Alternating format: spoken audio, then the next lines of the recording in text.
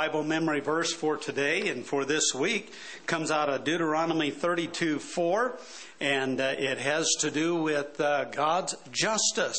And we're working through these with God's plan for salvation in the message. Let's say it together. He is the rock. His work is perfect. For all his ways are judgment. A God of truth and without iniquity. Just and right is he. Deuteronomy 32:4. And so we'll work on that one this week.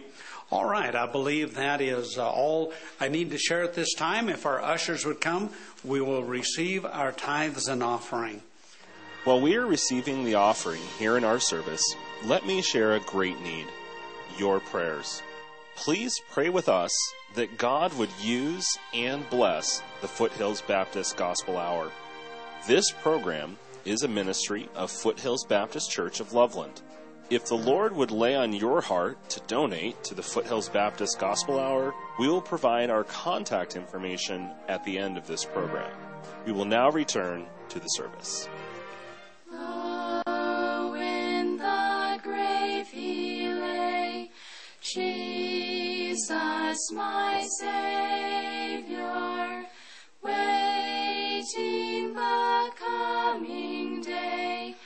Jesus, my Lord, Christ the Lord is risen today. Alleluia. Sons of men and angels say, Alleluia. Raise your joys and triumphs high. Alleluia.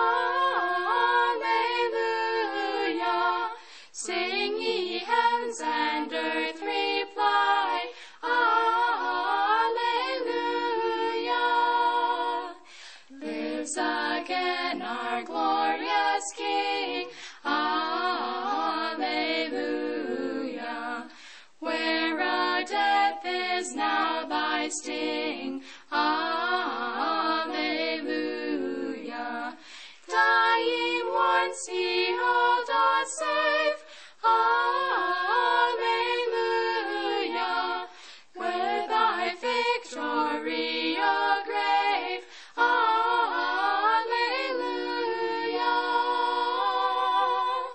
Love's redeeming work is done. Alleluia. Fought the fight, the battle won. Alleluia. Death in vain forbids him rise. Alleluia. Christ hath opened paradise. Alleluia. Up from the grave he arose, with a mighty triumph for his foes. He arose a victor from the dark domain, and he lives forever with his saints to reign. He arose, hallelujah, Christ arose. Our scripture reading today is Matthew chapter 21, verse 1 through 11. And if you're able, stand with me in honor of God's word as we read Matthew chapter 21 and verse 1 through 11. And when they drew nigh unto Jerusalem and were come to Bethphage, unto the Mount of Olives, then sent Jesus 2 disciples, saying unto them, Go into the village over against you, and straightway you shall find an ass tied, and a colt with her. Loose them, and bring them unto me. And if any man say aught unto you, ye shall say, The Lord hath need of them, and straightway he will send them. All this was done that it might be fulfilled, which was spoken by the prophet, saying, Tell ye the daughter of Zion, Behold, thy king cometh unto thee, meek, and sitting upon an ass, and a colt, the foal of an ass. And the disciples went and did as Jesus commanded them, and brought the ass and the colt, and put on them their clothes, and they set him thereon. And a very great multitude spread their garments in the way. Others cut down branches from the trees and strawed them in the way.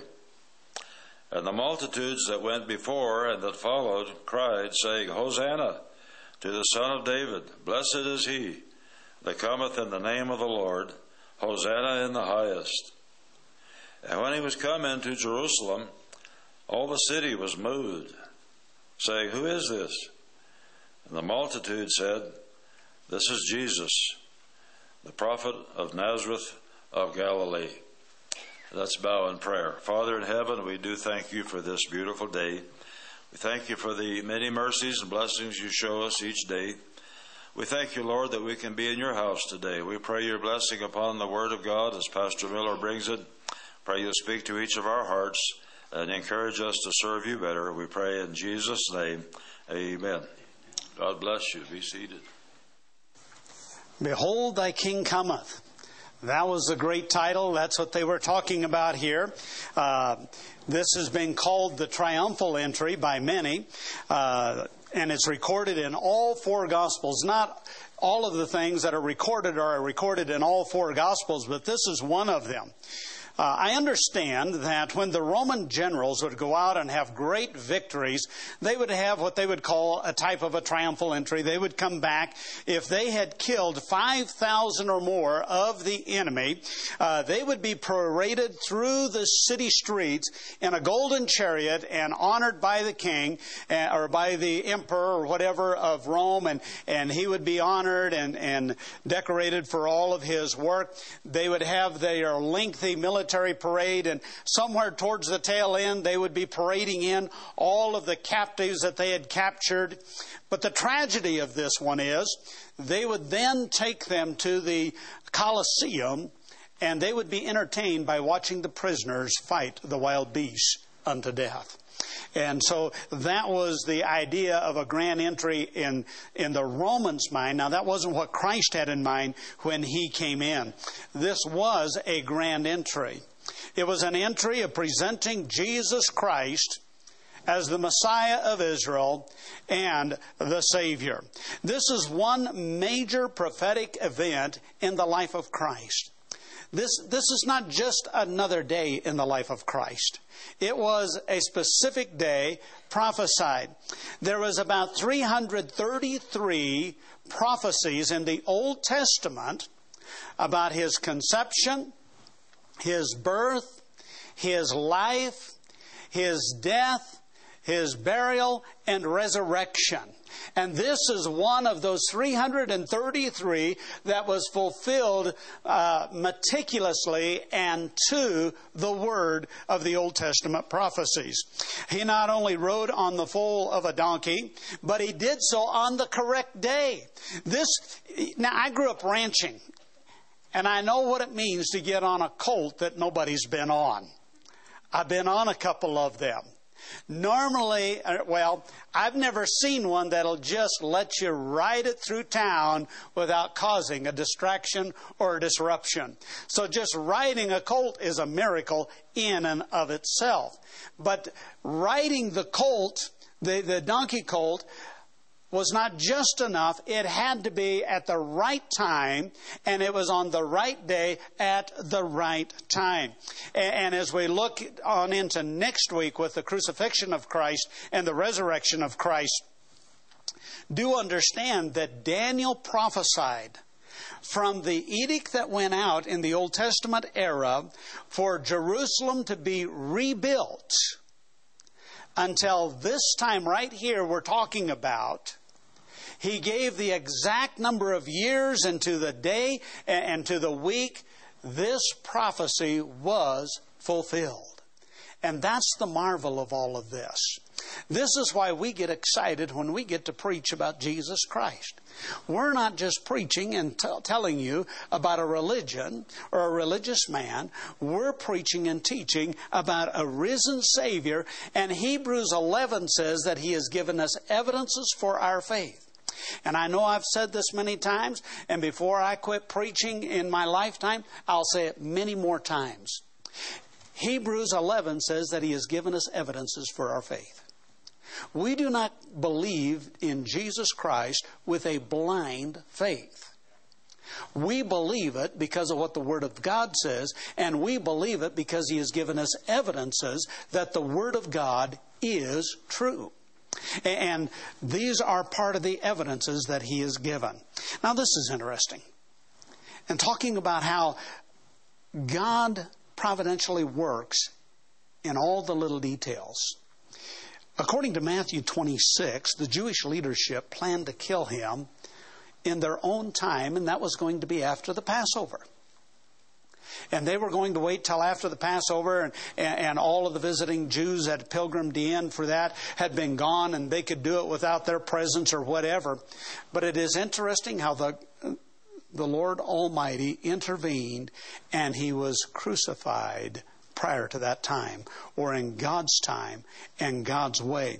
And I might say crucified. From a human perspective, we would say He was executed. But from a divine perspective, He laid His life down. Jesus Christ said, "No man taketh it away from me." He could have called legions of angels to deliver Him. He could have just spoke the word, and as He did it, even at one time where they just all fell back, He could have just spoke the word and stopped what they were doing. But because it was by God's design and their plan before the foundations of the ages that He would lay His life down to pay our sin penalty. And so when we talk about His crucifixion, we talk about Jesus Christ laying His life down. And here we have Him. God's in charge of everything. Some have said that Jesus was not really God the Son, but a Jewish man that knew the Old Testament incredibly well, so that he could take these prophesied events and put it in, say, a perspective of time and try to live through that. That seems a little bit stretched. But do you know, on some level, I think we would have to agree that could be possible. I said on some level. Not in the full extent. Here's some examples. He would have had to have been an Old Testament scholar to know what and when to do each of them and exactly how they were to happen. Now, it is possible. Some of you know I have known some men that are incredible scholars of the Old Testament. Ask them any question, they could give you an answer. Almost any question. I mean, they had studied, they knew it, and they really knew how the Old Testament fit together and how it fit with the New Testament. So, to some extent, that may be a viable argument. He could be charismatic enough to deceive the 12 that He claimed as disciples that later became their apostles, but not only the 12, but a number of people that followed Him. Now, I think we have to understand that as a possibility. You look at some of the cult leaders. I mean, they're liars. They're first-class liars. They're deceivers. They've been deceived themselves. They deceive others. But isn't it amazing how large of a gathering, how large of a following, not only during their lifetime, but after they die, they have their following that goes above and beyond where they were? One of them that stands out, they not only follow Him, some of them will follow Him to the death. I don't know how many of you remember, it was Jim Jones and the Kool-Aid, and how they all drank the Kool-Aid and died rather than giving up. They followed their leader. You see, cultic leaders can be that charismatic in doing that. As a scholar, he could impress the crowds with his knowledge and maybe even do it with a compassionate ability. Another thing, he could be batty enough, and I put it that way, to ask Judas Iscariot to betray Him and hope to die on the cross, and on the right day, and even connive soldiers to gamble for His garments.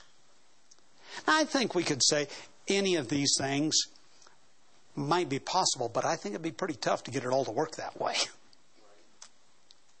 But let me tell you what's not possible, and why I believe He is Jesus Christ. And he did not have to use charisma to deceive people or lies to deceive people. Why he did not have to connive or pay somebody to do anything. But that he really is Jesus Christ, the promised Messiah. You see, no mere man could be conceived of a virgin of the house of David, whose stepfather was also of the house of David. Now, this would have been an impossibility. He was born of a virgin so that he was not of the seed of his father or of the blood of his stepfather.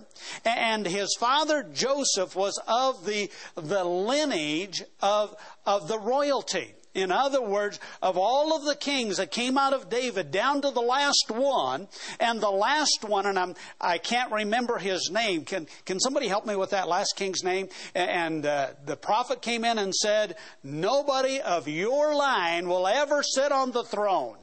Do you remember who the last king was? Jehoiakim? Is that right? You'll have to check the Bible to make sure.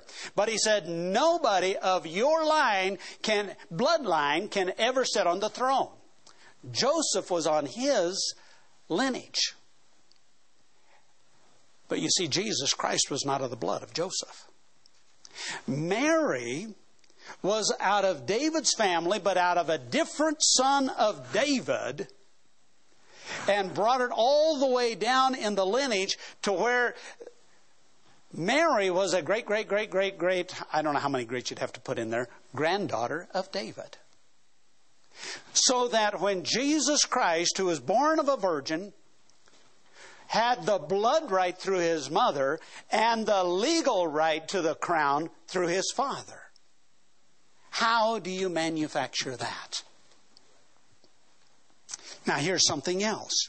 No mere man could confound the scholars at the temple at the age of 12. He might impress them. I've seen some smart 12-year-olds. I was probably a smart aleck 12-year-old. I would have not have confounded any scholars. But no 12-year-old would be able to confound the scholars like Jesus Christ did. No mere man. It had to be God the Son that could do the miracles that he did. Feed the thousands. Heal the blind, the lame, and the lepers. No mere man could do that. No man could walk on water and command the wind and the sea to obey his voice. Now, when the wind was blowing on Friday, I would have liked to have said stop, but it wouldn't listen to me. But Jesus Christ could. No mere man could do that. No mere man could raise the dead who is on way to his burial site. Let alone Lazarus, who had been 4 days dead, and his body had already begun to stink in the tomb. There was hundreds of witnesses to these facts. No mere man could ensure that he would die on the cross on the specified date without a broken bone. And for the sky to turn dark, midnight dark, in the middle of the day. And especially no mere man could have raised from the tomb 3 days and 3 nights later. So when we come to this, and it closes this statement out, who is this that has come in a grand entry? It is Jesus Christ, the Messiah, the promised Messiah, the one who later that week laid his life down to pay my sin penalty and your sin penalty, as well as to deliver us from the bondage of sin. It was on this day, at this event, that Jesus Christ presented himself to Israel as their Messiah. Daniel chapter 9 talks about how he would be presented and cut off. He presented himself as their Messiah. Now here's something that is just incredibly wonderful about our God and who he is. Our God is a holy God. He is a just God. He will punish sin justly and with holiness. But He is also a God of great grace and compassion. No human being can put these two in such a compatibility as our God has done. We need to replicate that as much as possible that is within us. But no human could ever do how God has done with these two things. Now, while the shouts of the crowd sounded like they would accept Him, it was the leadership that had to do the acceptance and acknowledge Him as the Messiah, but they did not do that. You see, in John 1:11, we read, He came unto His own, and His own received Him not. In John chapter 7, verses 47 through 48, then answered them the Pharisees, Are ye also deceived? Have any of the rulers or of the Pharisees believed on Him?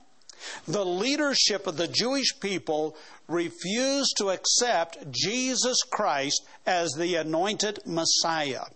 And in John 7, 47 and 48, in the context of that, one of the, I think it was Nicodemus that said, shouldn't we think about this? Are you sure you're right?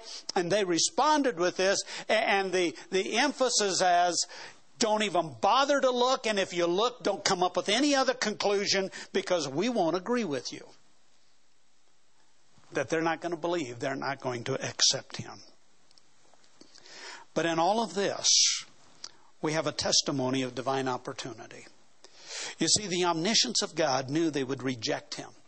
You'll find that, beginning of John, it states that. You'll find it prophesied, and that's why He was crucified.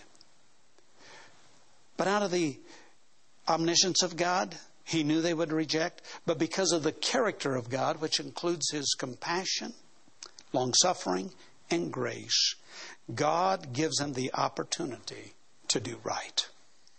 Ezekiel chapter 33 tells us a little bit about the character and the nature of God. In chapter 33, verse 11 of Ezekiel, we read, Say unto them, As I liveth, saith the Lord God, I have no pleasure in the death of the wicked, but that the wicked turn from his way and live. Turn ye from your evil ways, for why will ye die, O house of Israel? We understand that God, even though He knows what man is going to do, He gives them the opportunity to choose right and then be accountable and responsible for their choices. That is the goodness of our God. Nobody can say, well, God never gave me a chance. Well, if I had my own druthers, if I could have my own chance, when they stand before God at the final judgment, they're not going to be able to say that God never wanted them to have a chance. God is not willing that any should perish, but that all should come to repentance. All should come to faith. And He wants every man, woman, and child to have an opportunity. That's why missions is such a big and important part of the local church. With that, that's why we want to get the gospel message out, because our God has not changed. He is still not willing that any should perish. Even though He knows those that will reject Him, He wants them to have the opportunity to receive Him. The Great Commission of each local church is to send the gospel message from home to around the world. We have a growing mission field just right around us in our communities, with people moving in and as a culture that has moved away from God, that need to hear the gospel message, the biblical truth that Jesus saves. And that is our desire at Foothills Baptist Church. And before I move to the next point, I want to challenge each one that is either here this morning or watching this on one of our broadcast venues or listening. If you've not received Jesus Christ as your Savior, we invite, we encourage, we plead that you would repent of your sin and put your faith in Jesus Christ. That is important. Now I want to go to the next step of one of the great challenges in reading about Palm Sunday and the grand entry of Jesus Christ. And I think that question would be this: why did the leadership of Israel reject Jesus Christ as their Messiah? The people here, it seems as though they're excited about Jesus Christ. But they really didn't call him at the end. They're not saying he is God the Son, he is the Messiah. They simply referred to him as Jesus the prophet of Nazareth of Galilee. But the leadership, the Pharisees, the lawyers, the scribes, the scholars of the Word of God, they should have known. Even at the birth of Jesus Christ, the Magi from the East that had studied the Scriptures and followed the star, they knew this was a special birth and a prophesied birth. Why was it that those that should have known still rejected Jesus Christ? And this is a sad commentary. I believe they had personally become spiritually blind and developed an environment of spiritual blindness among the people at large. Not exhaustive, not every individual, but by and large they had created an environment of spiritual blindness. Do you realize people can be very religious? They can even be a part of Christendom at large and really be spiritually blind to biblical truth. And this is a great tragedy that was taking place. I believe we have 7 symptoms of spiritual blindness that we can understand as to why they rejected Jesus Christ. Let me go through those. And before I do understand, as believers and as a local church, we're to be the light of the world. But when Christians have gone down the road of spiritual blindness and darkness, and that's the only light a community has, how dark is that community? How hopeless is that community without the light of biblical truth? Probably the pinnacle of spiritual blindness is not necessarily found in the heathen or the pagan religions, but more so in the ones who falsely claim to be the followers of God. They're followers in name, but not in truth. There is no blindness like this kind of spiritual blindness. Symptom number 1 of spiritual blindness that I would identify is when the leadership has robbed the people of the truth and substituted it for vain janglings. In Luke chapter 11:52, let me turn to that and read that. Luke chapter 11 and verse 52. The Word of God says, "Woe unto you lawyers." He's talking to the leadership of Israel. "Woe unto you lawyers, for you have taken away the key of knowledge. Ye entered not in yourselves, and them that were entering in ye hindered." Hosea chapter 4 and verse 6, talking with the Old Testament time frame, says, "My people are destroyed for lack of knowledge." In 2 Timothy chapter 4, and beginning with verse 2, in that chapter it says, "Preach the word in season, out of season." It says, because there's going to come a time where they won't want to hear the truth. But they'll be chasing everywhere and in every place with itchy ears, listening to all kinds of religious stuff. The leadership had robbed the people of the truth and substituted it for vain janglings. I believe it is the pulpits and the colleges that have robbed our generation of the truth. They have tried to become the scholars that think they know better than the Bible. And they've sent men out into the pulpits that are not committed to preaching biblical truth, but promoting the latest trends and having pep rallies and just promoting religion. For the longest time, I simply have never understood this. Why would anybody want to be a preacher and not preach the truth? I mean, come on. What's that all about?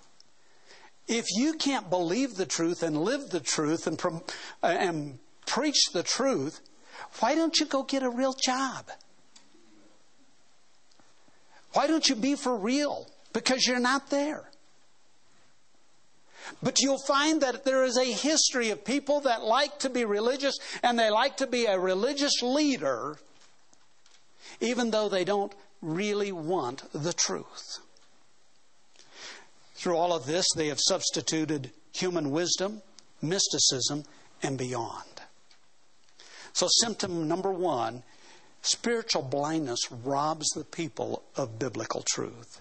Symptom number 2, the leadership was not interested in the truth, but put self-interest ahead of it. Turn to John chapter 11. Here's another one. John chapter 11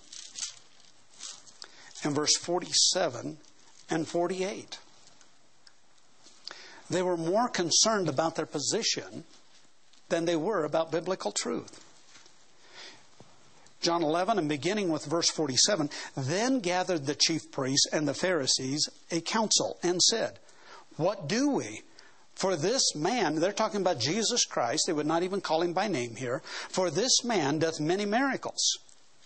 If we let him thus alone, all men will believe on him.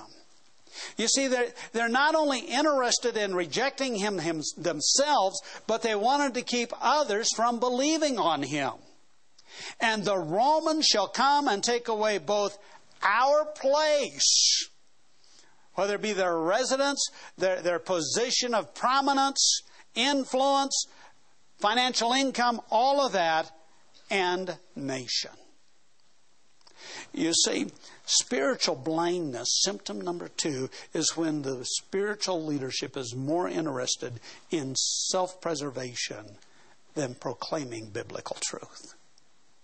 You'll find that the apostles, they were consumed and dedicated to preaching the truth regardless of what it meant for them. They were willing to sacrifice their life. They were willing to sacrifice their possessions. They were willing to sacrifice their home to preach the gospel truth. The next symptom, the leadership had turned the ministry of the temple into a money-making market. You'll find that in Matthew 21, back in our passage, that just after verse 11, which we read this morning, and the entry of the Lord Jesus Christ, he goes to the temple. And you'll find that he drives the money changers out. They had really turned the temple into a money-making industry. Some of it may have started out innocent and well-intent. Maybe. You see, for the sacrifices, people were traveling miles and miles and miles. They had to come to Jerusalem to offer their sacrifices. So instead of them having to bring their bullock or their ram or their goat or whatever it is, to be able to offer it on the sacrifice and risk on that long journey that it may stub and break its leg, twist its ankle, gash itself, become ill. Now you can't offer it because it's a blemished sacrifice. And so what they did is they had herds in the area to raise sacrificial animals. Presumably they were to be without blemish. And people could come and buy these animals and then offer them as sacrifices. Now that sounds convenient. Be careful about convenience. We can be more committed to a convenience than to the truth. Well, then they had another problem that they needed to solve. The temple would only accept a certain type of currency. And these people traveled in from a variety of countries and from a variety of places with different currency. And so when they came, they couldn't use their currency to buy the Hebrew sacrifice animal. They had to have the right currency. So now you have your money changers. You can do this at the bank. You can find it in international airports. And what they still do, they charge an exorbitant fee simply for exchanging money. They were doing the same thing.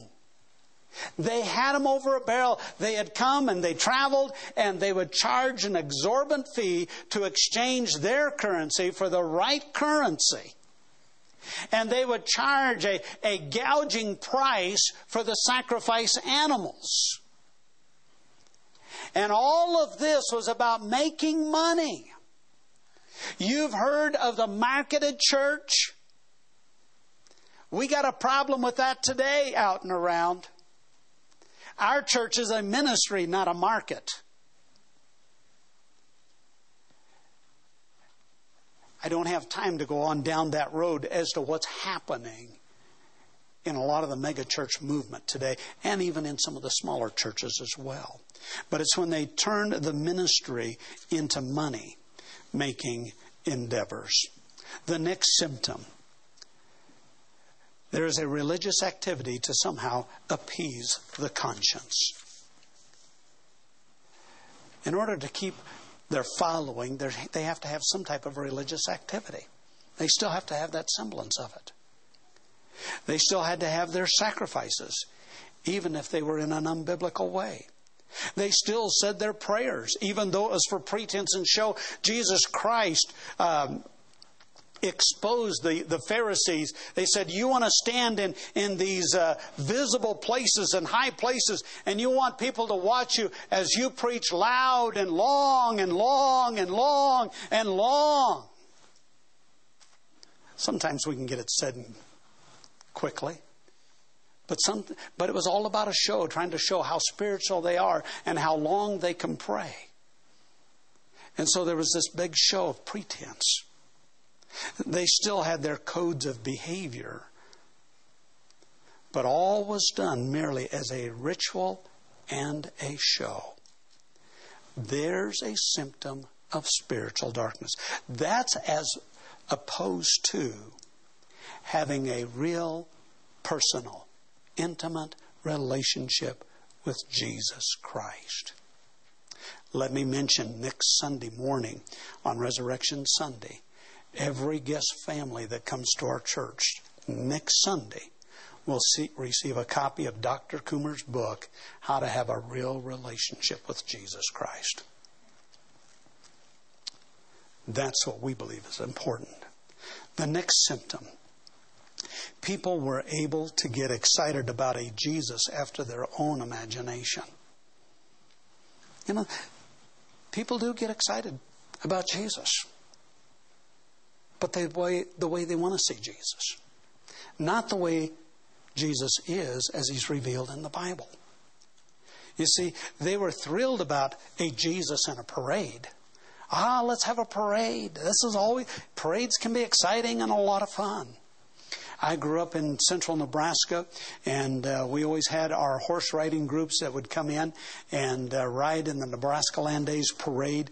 At one time, I understood that parade in central Nebraska probably had the most horses in it of any parade in the nation. I don't know if that's fact or not. I had just heard that. But I was able to, Granddad and several of us, we would all ride in that parade and then go ride in the grand entry at the rodeo and everything. Parades are exciting and fun. They wanted the thrill about Jesus in a parade. They wanted a Jesus who would give them free food. I believe it's at the end of John 6. He says, you only followed me because I fed you, and now you want me to feed you again. You didn't follow after me because of biblical truth. You see, people want a Jesus that's going to fix all of their problems. He didn't promise to fix all of our problems. They wanted him to heal all their maladies. They wanted a Jesus who would overthrow the Roman government.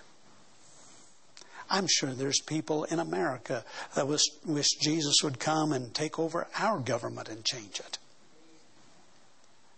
He's not going to do that in this terms or the way you want. You see, they were excited about a Jesus after their own imagination, the way they wanted him to be, not as the Bible had revealed him. The last symptom, the longer they walked in darkness, the blinder they would come. And that's probably not proper English, probably should be more blind they would become. John chapter 12, verse 35 through 36 describes how people continue in darkness. It just keeps getting darker and darker. I believe one of the greatest lessons that we can learn from the record of the grand entry of Jesus Christ, not only is it how he fulfilled every prophecy, but also the great dangers and the symptoms of spiritual darkness. All of these symptoms prevail in Christendom today. I believe that is our greater plague in our country, and it is growing darker by the hour. You see, this is my concern of the hour, is that spiritual darkness corrupts the gospel message and abandons biblical truth. A corrupted message leaves people without the truth about Jesus Christ. It leaves the people without the truth about salvation. It leaves the people without the truth about righteousness. It leaves the people without the opportunity of eternal hope, real joy and peace within, like God intended for us. Such spiritual darkness always produces a corrupted church and a corrupted Christianity. And a corrupted Christianity has always paved the way for an absolutely evil culture. You go back to what led up to the Dark Ages. You go to all of history. Now, I realize what we learn from history, we don't learn from history. But we could learn from history, those that are willing. That spiritual darkness paves the way for that. We need to examine ourselves, search the Scriptures, and sometimes throw away all of the books that we read that try to interpret the Bible and just read the Bible. I had to do that on a doctrinal matter or two early in my ministry. I had somebody feeding me this book and that book and trying to lead me down a certain trail. It was Calvinism. And it was just one book after another book. And I really struggled with it because there were things in there that just didn't match the Word of God. And finally I came to the point, I threw all of the books away and I said, I'm just going to read the Bible and stick with the truth. And I discovered why I didn't believe that. You see, if you do not love the truth, then you will not seek for the truth. If you do not seek for the truth, you will not find the truth. If you do not find the truth, you will not know the truth. And if you do not know the truth, then you might live your life with a lie. And then when you die, then what? You see, we must be committed about the truth. We must be committed to be that spiritual light that God has intended us. The spiritual light reveals Jesus Christ in truth. It reveals the gospel in truth. The fruit of the gospel will see people saved. It will produce a people that love righteousness and hate evil.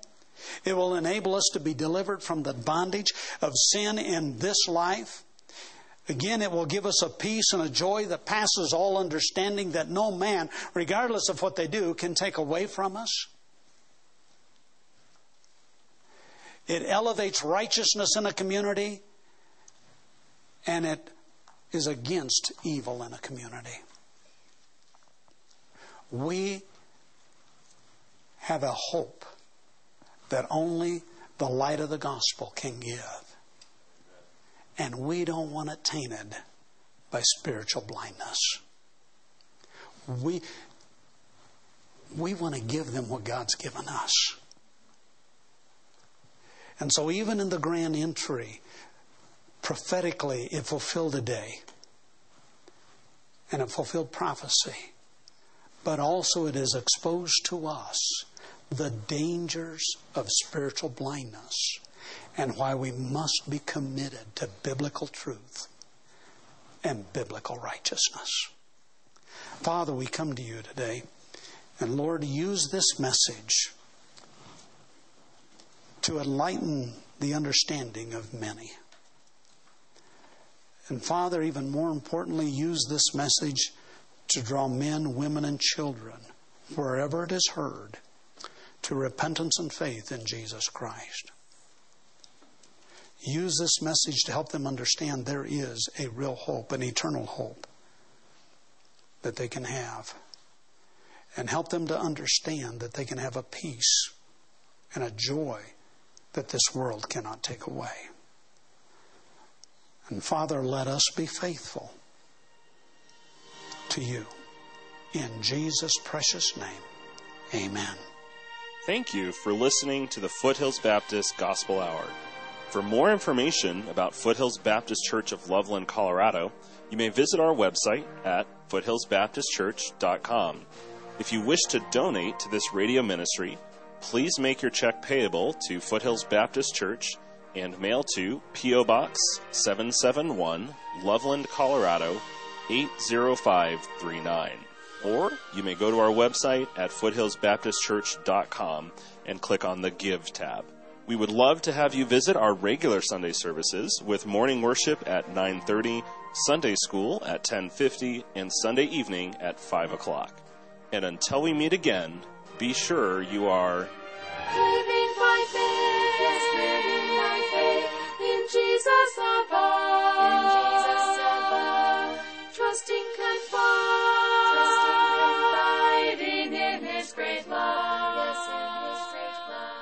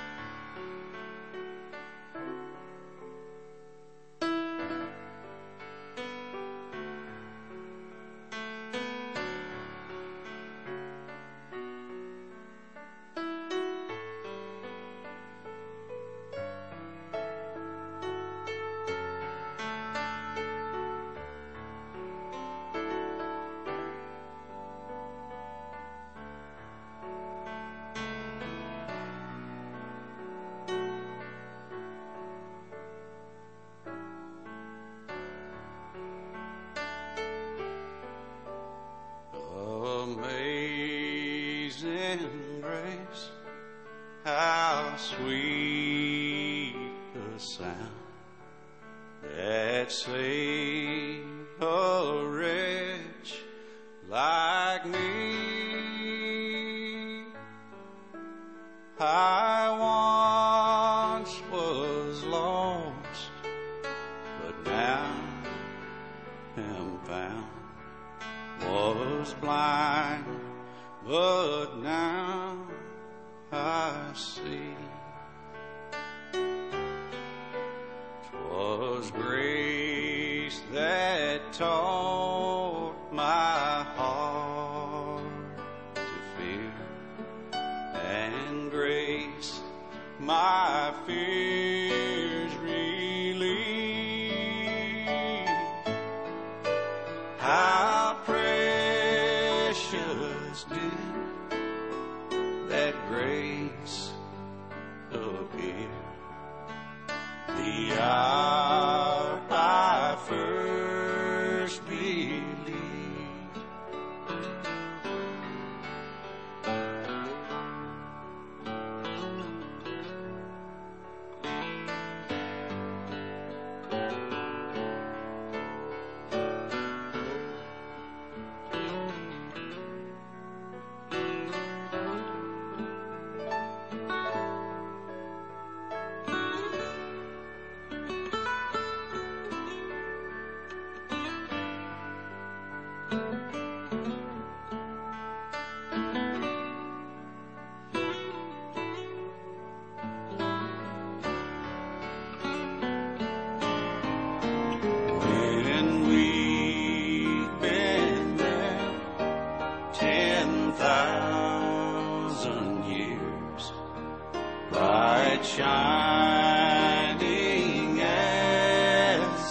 the sun.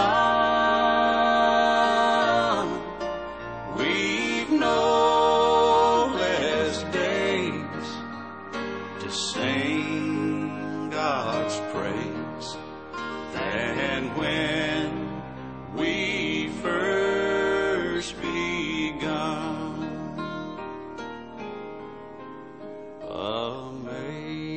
Amazing grace, how sweet the sound that saved a wretch like me.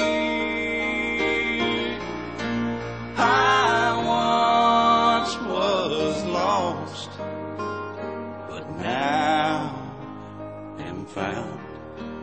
Was blind, but now I see.